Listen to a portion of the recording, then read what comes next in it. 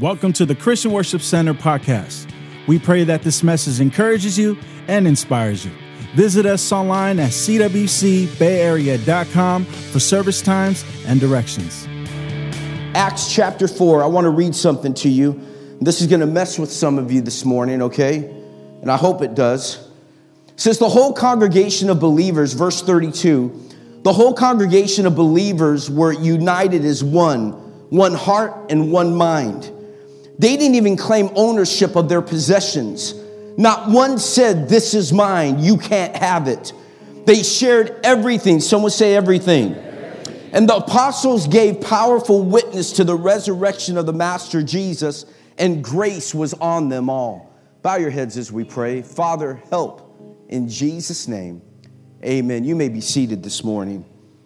I want you to see something, first of all. When we talk about a contagious church, I need you to understand that the church isn't where you're sitting at right now. This isn't a church. This is a theater. Monday through Saturday, it's a school amphitheater where they have plays, it's a building. It's made with rock mortar. It's put together with concrete. This is just a building. The presence of God doesn't dwell in bricks, in a place of brick and mortar. The presence of God from the very foundation of the earth was designed to dwell in mankind. When God created Adam, God shared his breath with Adam. Out of all creation, only Adam received the breath of God. Everyone else was created by the spoken word, but only Adam did God come face to face with and share his breath with. Don't get it twisted. You weren't created for worship. God is not hard up for a worshiper. God doesn't need, he has angels to worship him. That's not, you weren't created, you weren't formed, you weren't fashioned for worship. You were fashioned to carry the presence of God. You were put together to carry the breath of God. That's when he breathed into Adam. Adam carried that breath. That was the whole idea. From the foundation of the earth, God wanted to have fellowship with man. And when Jesus died on the cross, he didn't die just to take away your sin. He died to get the breath of God back into mankind again, so that you could have relationship with God. It's bigger than him dying for your sin. Sin was the obstacle that kept the breath of God from dwelling in you. Come on, say it again, Pastor. And so you need to understand this morning that it's bigger than your sin. He didn't just die on the cross to take away your sin. He came to get the sin out of the way so that the breath of God can return to your life once again. That's why I always say, if the breath of God, the breath you have is on loan, baby. It's not yours. So how dare you use something on loan in a bad way? If I borrow a lawnmower from my neighbor, I'm not going to be running it over rocks because it's not mine, it's on loan. You following me? How dare you take something that don't belong to you and use it to tear down someone? That's God's breath. That's why you should use your breath to worship. To use your breath to build up, to encourage, to challenge. See, the Bible says that you are the temple of the Holy Spirit. You are the temple of the living God. And so if God's presence that's why when I shared with you last week, God wasn't tripping when the temple in Jerusalem was torn down. Because God didn't dwell in the building. He even told them, if you disrespect my name, I'll have this place torn down. He was never impressed with the building. God wasn't designed to dwell in the building. He was designed to dwell in you. Someone say amen. So with that, I want you to understand something this morning, is that we had talked about that the contagious church, there were certain things about them. Number one, they had been with Jesus. Number two, they were united. Number three, they were obedient to the word of God. Number four, they were unashamed. Number five, they seized the opportunities to walk with God. Number six, they stood strong. And today, I want you to see is that they were generous. They were a generous church. I want you to understand something. We all love to be around generous people. Think about it. No one wants to go out to dinner with someone that has them alligator arms. You ever been out with them kind of people? They're the kind of people that invite you out to eat, and then they order extras, and then when the bill comes, all of a sudden, they can't reach the tab. I'm a blesser. I love picking up the tab. If we're going out, I'm usually the one that's going to pick up the tab. That's just the bottom line. I'm not one of those guys that, when the tab comes, I end up in the bathroom. Oh, excuse me, I gotta go. That's just not who I am. That's not how we work things. I've always been a blesser. That's what my dad taught me. But it's a trip when people invite me out to eat, and then the tab comes and they don't even reach. At least give me a lean. Just give me, you know what I'm talking about? Just give me the lean. Act like you ain't got no wallet. Just act like you're reaching for something so I can say, no, it's okay, we got you.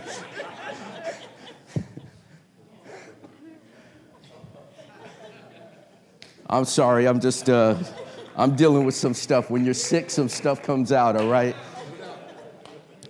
A contagious church is a generous church. And I want you to see or take a look at what's going on in the early church, okay? It says the whole congregation of believers. Everyone say believers. I want you to see what the Greek word for believers there, it's a verb, it's an action word. And so when we call the church used to be known as believers, which meant you believed in something, that you had something that you had faith in, that there was something that you were putting your heart, your soul, your mind into. This word belief means to have faith in, to be convinced of, to trust on, to rely on, to have confidence in. Belief is faith in action. So when I say I am a believer, I am taking my faith and I'm putting my belief into action. See, the problem is the world doesn't know what we believe. Because we say we believe in one thing, but our lifestyle shows something totally different. The Sunday morning Christian doesn't match with the Friday night clubbing.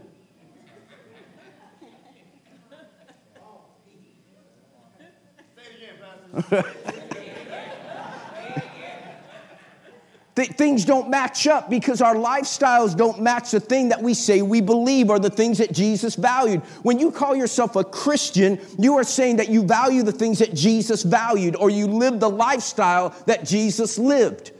And whenever we don't do that, that word belief also signifies a complete confidence and trust and complete surrender and heartfelt obedience. So understand this. Whenever there is disobedience, whenever you disobey the word of God, what you are actually doing is putting into operation disbelief. Whenever I disobey the word of God, I am actually operating in disbelief. Not just disobedience, disbelief.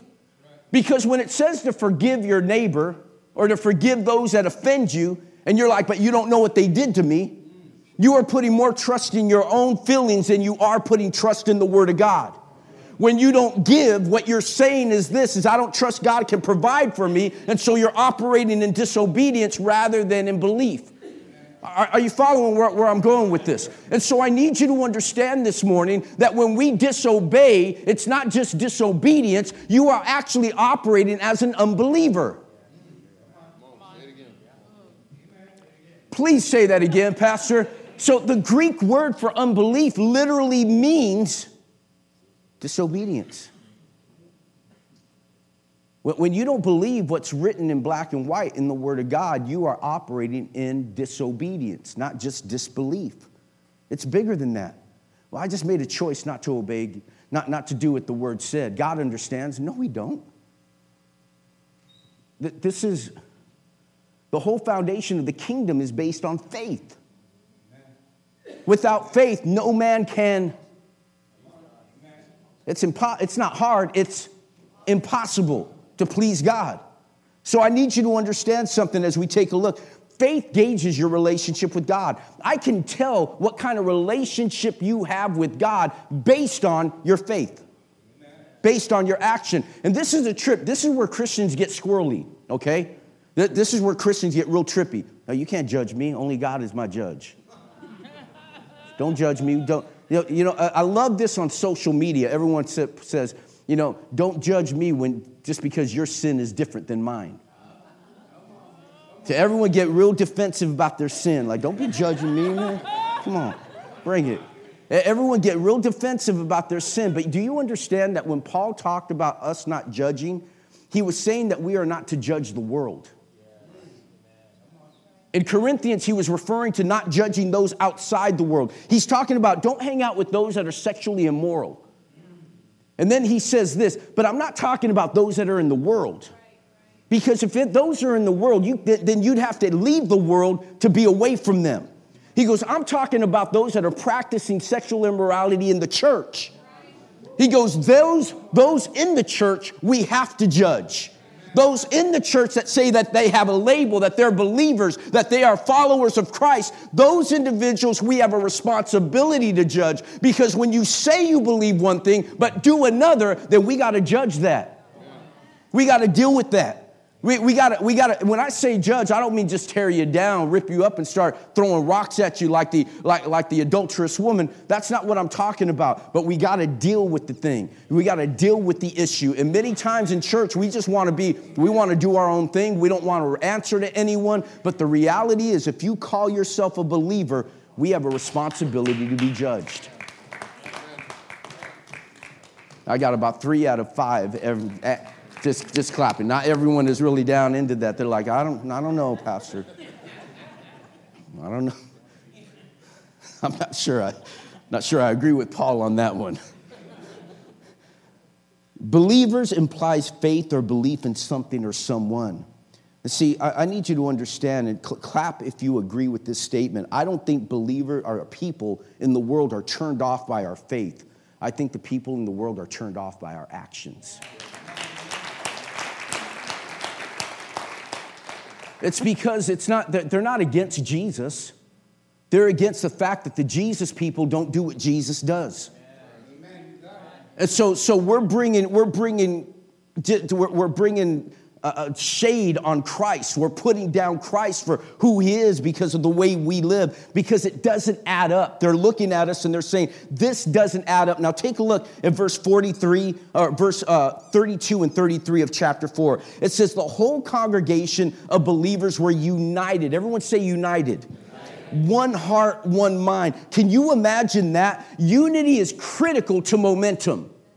In order, whether it be a football team, whether it be a school, whether it be a business, getting everyone on the same page, moving in the same direction is imperative in order to create momentum. Everyone has to do their job. Everyone has to be on the same page. If everyone's doing their own thing, it's hard to create momentum. But unity is paramount to this. It says one heart. Everyone say one heart.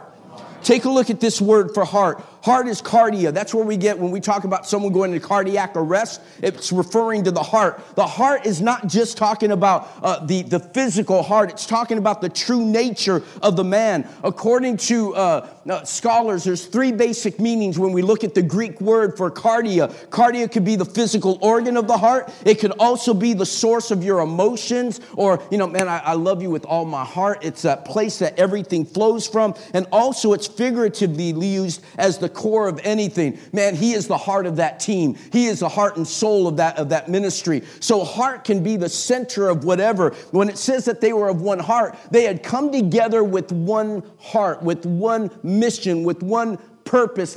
All their emotions were coming together with one mind. So one heart, everyone say heart, and one mind, everyone say mind.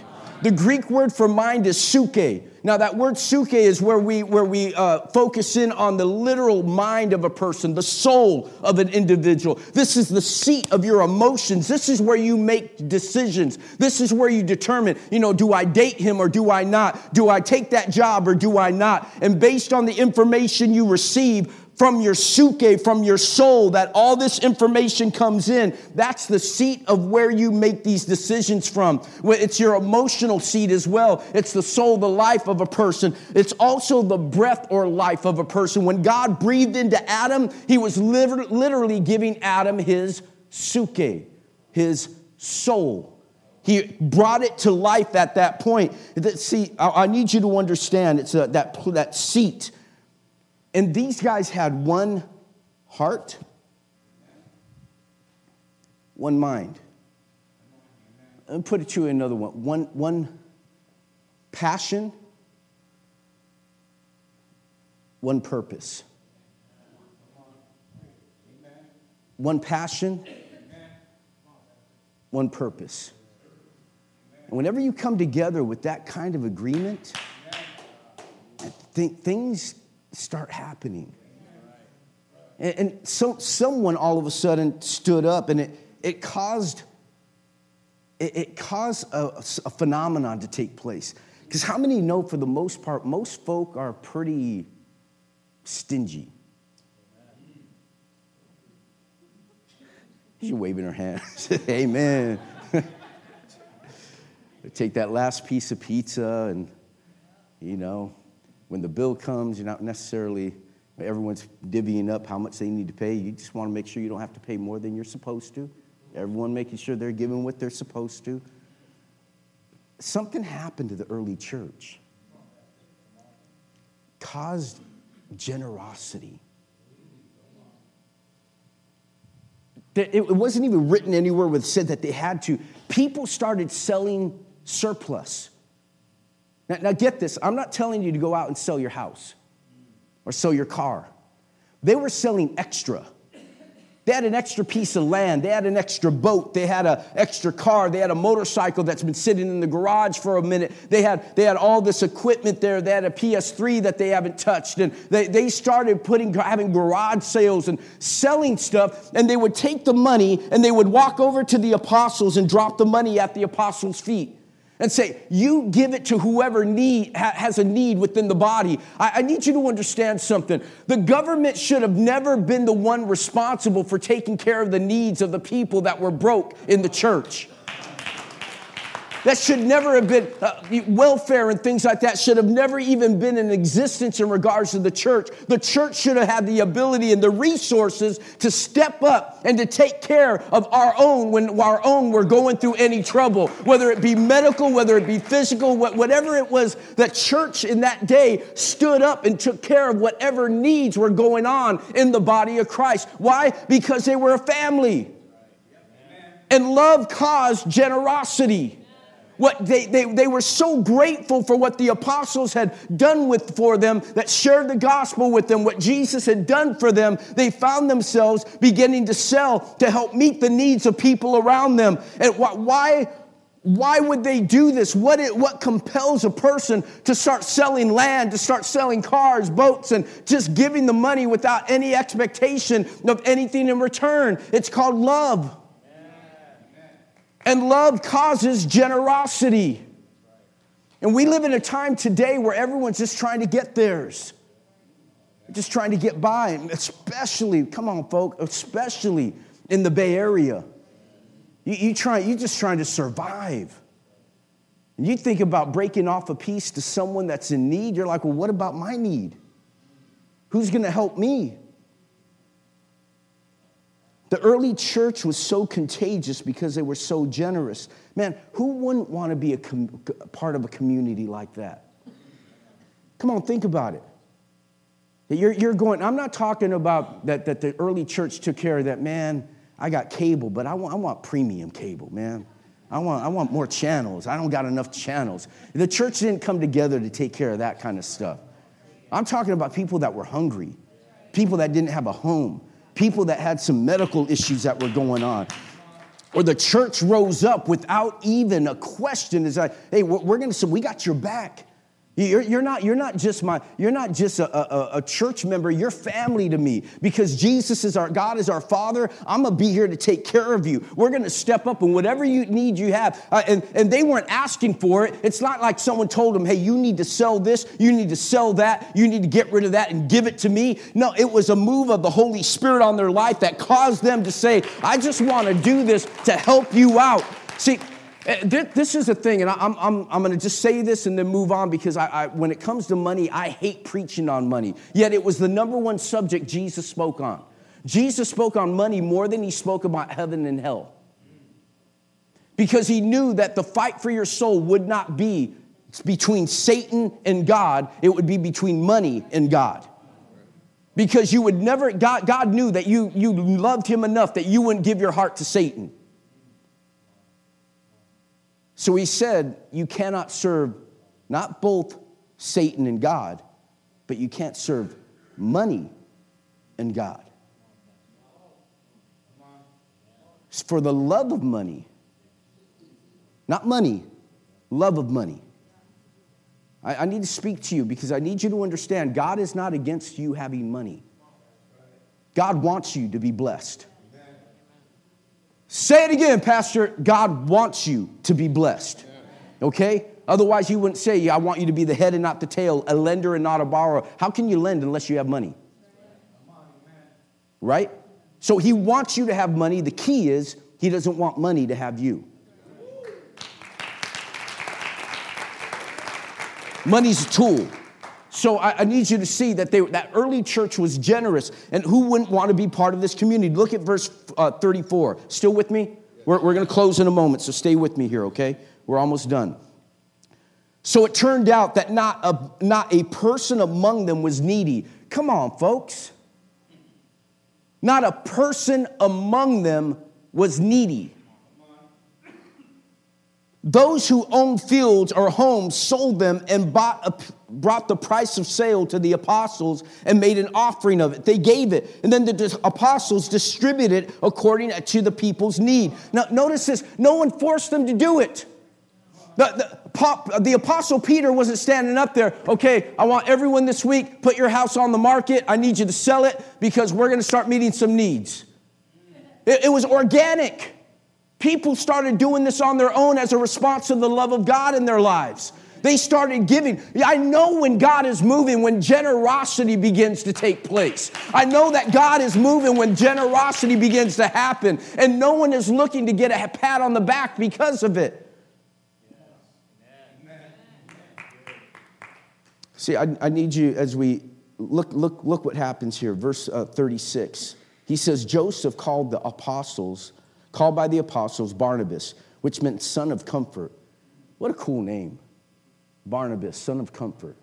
Now, whenever Barnabas came, he was the only one that believed in Paul when he got saved, or Saul when he got saved. He was the only one willing to partner with him. If every one of us needs a Barnabas in our lives, folks. People, same way Kanye just got saved, there's a Barnabas that's connected to him to help navigate him through that. Someone has to believe in you in order to come alongside of you and help you get to where God wants you to be in life. We all need a son of comfort. We all need someone on our shoulder that's going to walk us out, that's going to comfort us, that's going to encourage us. You can't walk this walk alone. You need someone to come alongside. Look what it says. It says it was a Levite born in Cyprus, who sold a field that he owned, brought the money, and he made an offering of it to the apostles. See, there was a common cause that was going on here. And imagine a place, now catch this as I close this morning. Imagine a place where there is no need. You're having a hard time with that. Because in our limited mindset, we can't see that. Come on, just hang with me for a second. Think of a place where there is no need. I didn't say want. I said need. I want the Raiders to be undefeated, but that's not happening.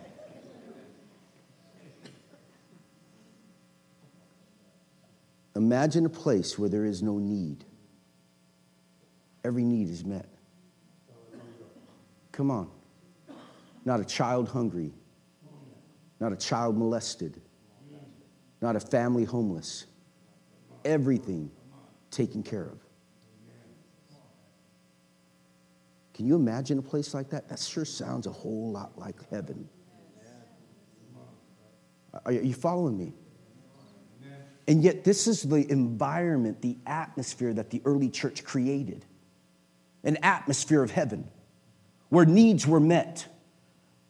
Where not only were they healing people, but they were meeting physical needs as well. You see, I need you to understand, this is why Jesus prayed this. When the disciples said, teach us to pray, he says this in Matthew 6:9. He tells them, with a God like loving you like this, you can pray a very simply like this. Our Father in heaven, reveal who you are.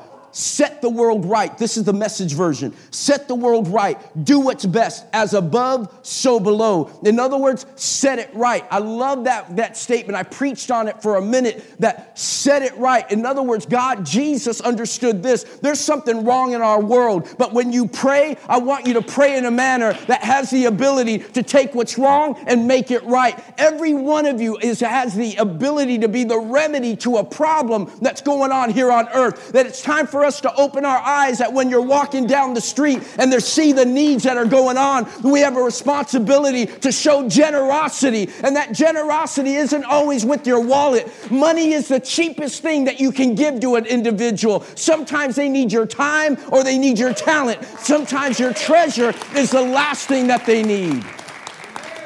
I want to challenge you to open your eyes. We need to be a contagious church, a church of generosity. And we're getting ready next week, starting on the 17th, we start our Operation Christmas Child Week. We start the week that we start gathering things together. You have the ability as a family, as an individual, to put together 5 or 10 boxes. You have the ability to grab things together, and just from even at work, to put some things together to touch a life that otherwise wouldn't get anything or wouldn't even know the love of God. Generosity has to be shown. We have to set it right. Worship team, if you would help me. In other words, there's something wrong here, and that's what Jesus came to take care of. John 3:16, what's it say? For God so loved the world that he what? That he what? God so loved the world that he love creates giving.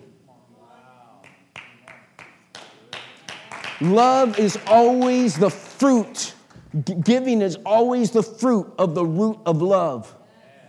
When people don't want to give, it goes back to a question of love. Because you can give without loving, but you cannot love without giving. Love is literally the seedbed that causes us to give. I'm not collecting an offering right now. It's not about an offering. It's about a lifestyle.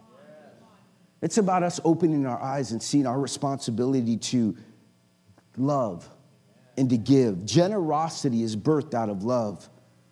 Now, I love what 2 Corinthians 9:7 says. It's this. You each must decide in your heart how much to give. And don't give reluctantly or in response to pressure. Man, I can't strong arm you into giving. I ain't going to pat you down after service. We have never checked someone's giving record before we allowed them to come into church and enjoy a service.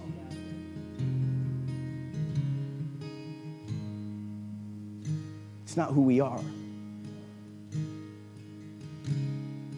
Don't give reluctantly or respond to pressure, for God loves what? It's like the little boy who went to church. His mom gave him $0.25 and $1. Went to Sunday school and it was time to give. He gave his offering after church. Mom asked him, so what'd you give? He goes, I was going to give the $1. Then I heard the preacher say, God loves a cheerful giver. And I sure be a lot happier with the $1 than I would with $0.25.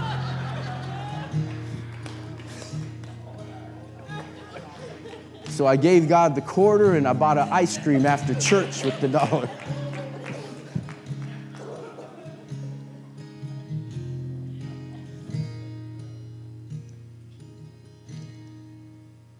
Last night, and I don't share this for recognition, but feeling sick, we went to our leadership meeting last night at the church. Just couldn't wait to get home, but I didn't have gas. We had enough to get to the office, but not enough to get home. So my wife is coughing, she's hacking, I'm hacking, and we pull up, just pull over to the gas station. I'll put gas before we head home. And so I stop and start pumping, and I notice a van sitting there and a gentleman talking to one of the other cars. I was just pumping gas and didn't even, I was so just kind of out of it. And I peeked around the pump. And the moment I peeked around the pump, the guy came towards me. And he didn't speak English. He's a foreigner. And I won't tell you the nationality, but he couldn't speak English, and I couldn't speak his language. But all he kept on asking for, I could tell he had enough to say money. And I don't carry cash. And so I told him, man, I don't have any cash. But we start fumbling around the glove compartment and whatever, and we were able to pull up about $4 and handed him like $4. And he went immediately, put it in his car, and starts pumping it in his car. And the sliding door opens up in the van, and I see a little girl sitting in the back. And I see when the light goes on, his wife sitting up front, who I think is his wife. And I just think as a father, that was me, standing there in front of my daughter and in front of my wife, not being able to put gas or to get us where we need to go, how that would make me feel like a man. It affected me.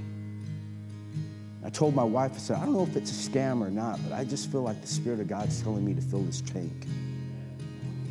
So I went over there and I just told him, I said, hey, let me, we're trying to communicate, and I just pointed at the pump to the gas car.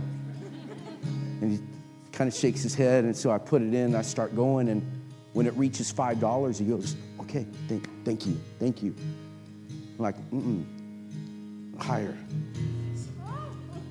They got to 10 or 15, and he's like, no, he starts waving his hands like this. No, I'm okay. And he looks at his wife, and tears start coming down his face. At that point, I got to go all the way. Once the tears are there, once tears show up, it's a done deal. I'm like, hey, dude, can I do an oil change on your car too? Rotate the tires. Filled it up. But one thing I know is this, is after I got done filling up his car, put the pump back on, and he's bowing and he's saying thank you. I told him, listen, that wasn't me. Jesus filled your tank.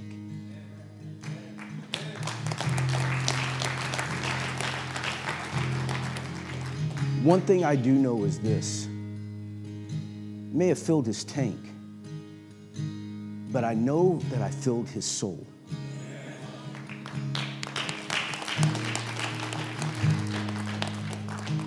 I don't know how your generosity is going to express itself. But if you're a believer in Christ, I want you to stand to your feet right now.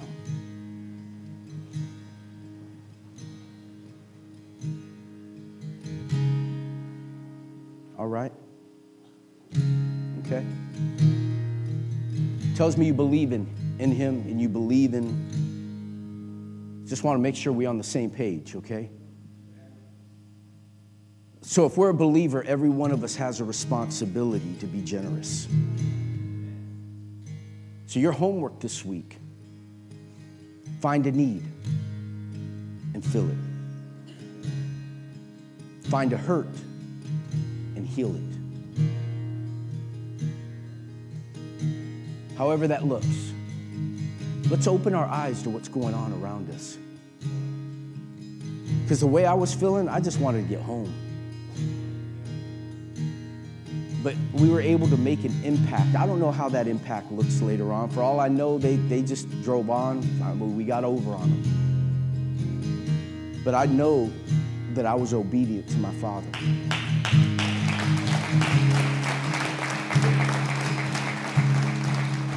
Come on, just lift your hands all over the place. Thank you for downloading this message. For more information on our church, visit us at cwcbayarea.com. You can also follow us on Facebook at facebook.com/CWC Bay Area.